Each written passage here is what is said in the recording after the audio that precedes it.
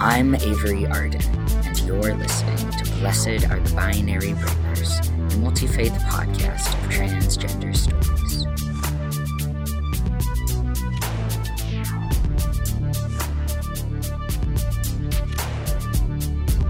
Hello, beloved. Can you believe that Lent is upon us so soon? Honestly, I'm grateful Lent comes early this year. We need space to grapple with grief, space for intentional lament, now more than ever. I will be praying daily and ask that you pray with me too, that permanent ceasefire will come to Gaza before Lent's end. May our actions reflect our prayers. Again, I'll be sharing a link to a whole bunch of resources on Palestine in the episode notes. I want to let you know, dear listeners, that episodes of Blessed Are the Binary Breakers may be more sporadic than usual this year. In 2023, I did my best to post an episode on the last day of every month, and often succeeded in posting one in the middle of the month as well. As I've been contemplating how I want to spend my time and energy in 2024, I've decided that this podcast will move downwards in my list of priorities. Heck, who knows with life? Maybe I'll end up making an episode most months anyway, but I'll make no guarantees. This year, I want to direct more of my energy towards showing up for justice in physical spaces.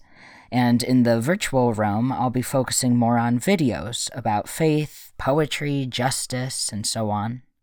For instance, I have some video essays in the works for YouTube. Meanwhile, over on TikTok and Instagram, I've been sharing lots of Palestinian poetry. And I'm also planning to share a video most days in Lent about a variety of topics.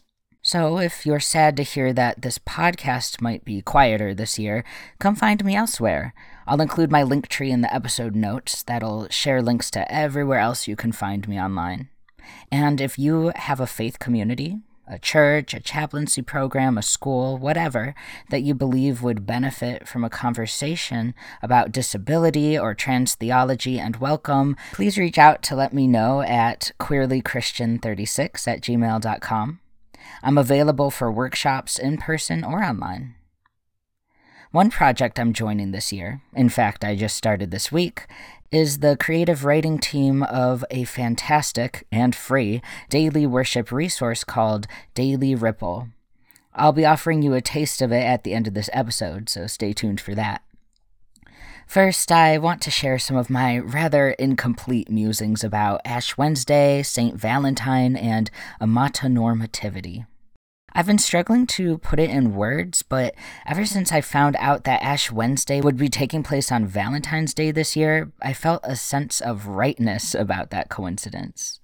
For starters, St. Valentine, who lived in 3rd century Rome, was well aware of his own mortality. He lived in a way that he must have known would inevitably end with his martyrdom. Valentine was imprisoned and eventually executed for offering aid to persecuted Christians and for performing marriage ceremonies, two things that were illegal under Emperor Claudius. By the way, you should check out the Q-Spirit article that has a queer take on Valentine's bold resistance to marriage restrictions. I'll be linking it in the episode notes.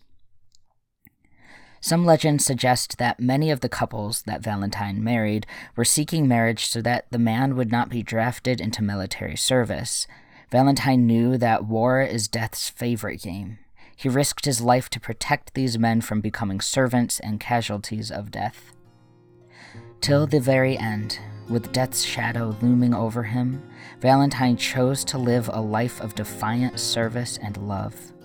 Similarly, Ash Wednesday invites us to contemplate our own mortality, to grapple with the reality of death, and consider how we can spend our limited time here and now to liberate and cultivate life. And then there's the way St. Valentine's Day has been consumerized and watered down to serve amatonormativity. If you've never heard of that term, it was first coined by Elizabeth Brake in her book Minimizing Marriage, Marriage, Morality, and the Law from 2011.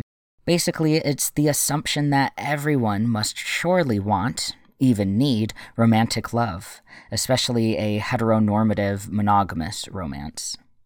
Valentine's Day is fueled by and feeds into this assumption. Our society places romantic love on a pedestal as the end-all, be-all to a happy, fulfilled life. In a way, this serves our culture's fervent fear and denial of death very well.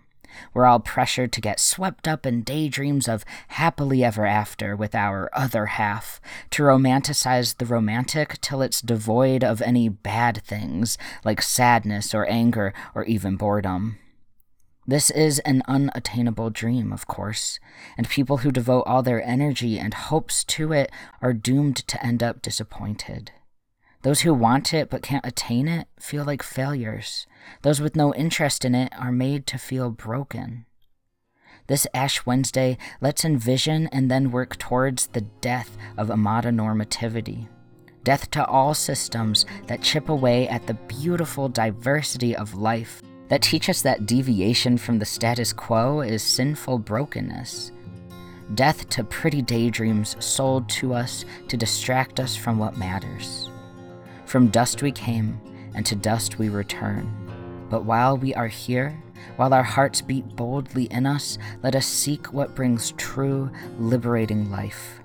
Let us celebrate all forms of love and solidarity, all life-giving relationships, without pretending they're perfect, without fearing and shunning life's messiness, sorrows, cares, and yes, relationship with death.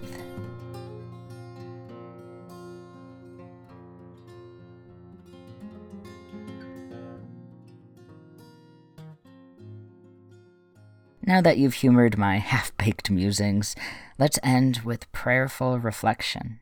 I promised I'd share an example of the Daily Ripple worship resource with you, so here we go. If you want to incorporate queer-affirming, justice-oriented snippets of biblical reflection written by a diverse range of Christians into your everyday life, Daily Ripple is a lovely option. It's free, and every weekday, subscribers receive a short reflection, ending with a question meant to guide you towards action.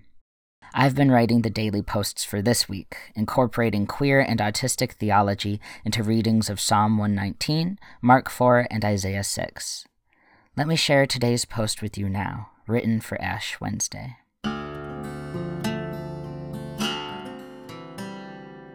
A reading from Isaiah 6, verses 5 through 7.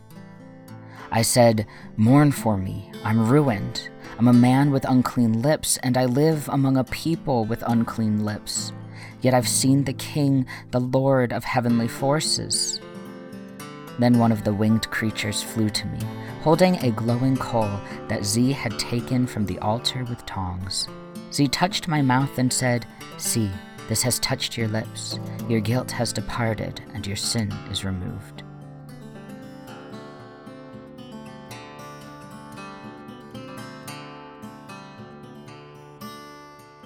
Did the glowing coal leave a mark, a smear of dark, a bright burn? Reading this text on Ash Wednesday, I can't help but connect Isaiah's coal and our ashy crosses. He confesses himself unclean, admits his limits where he and his people have failed. We profess ourselves dust, acknowledge our limits, the finite time we have here and now, and how often we've failed to cherish that time. In the confession, we open ourselves to blessing.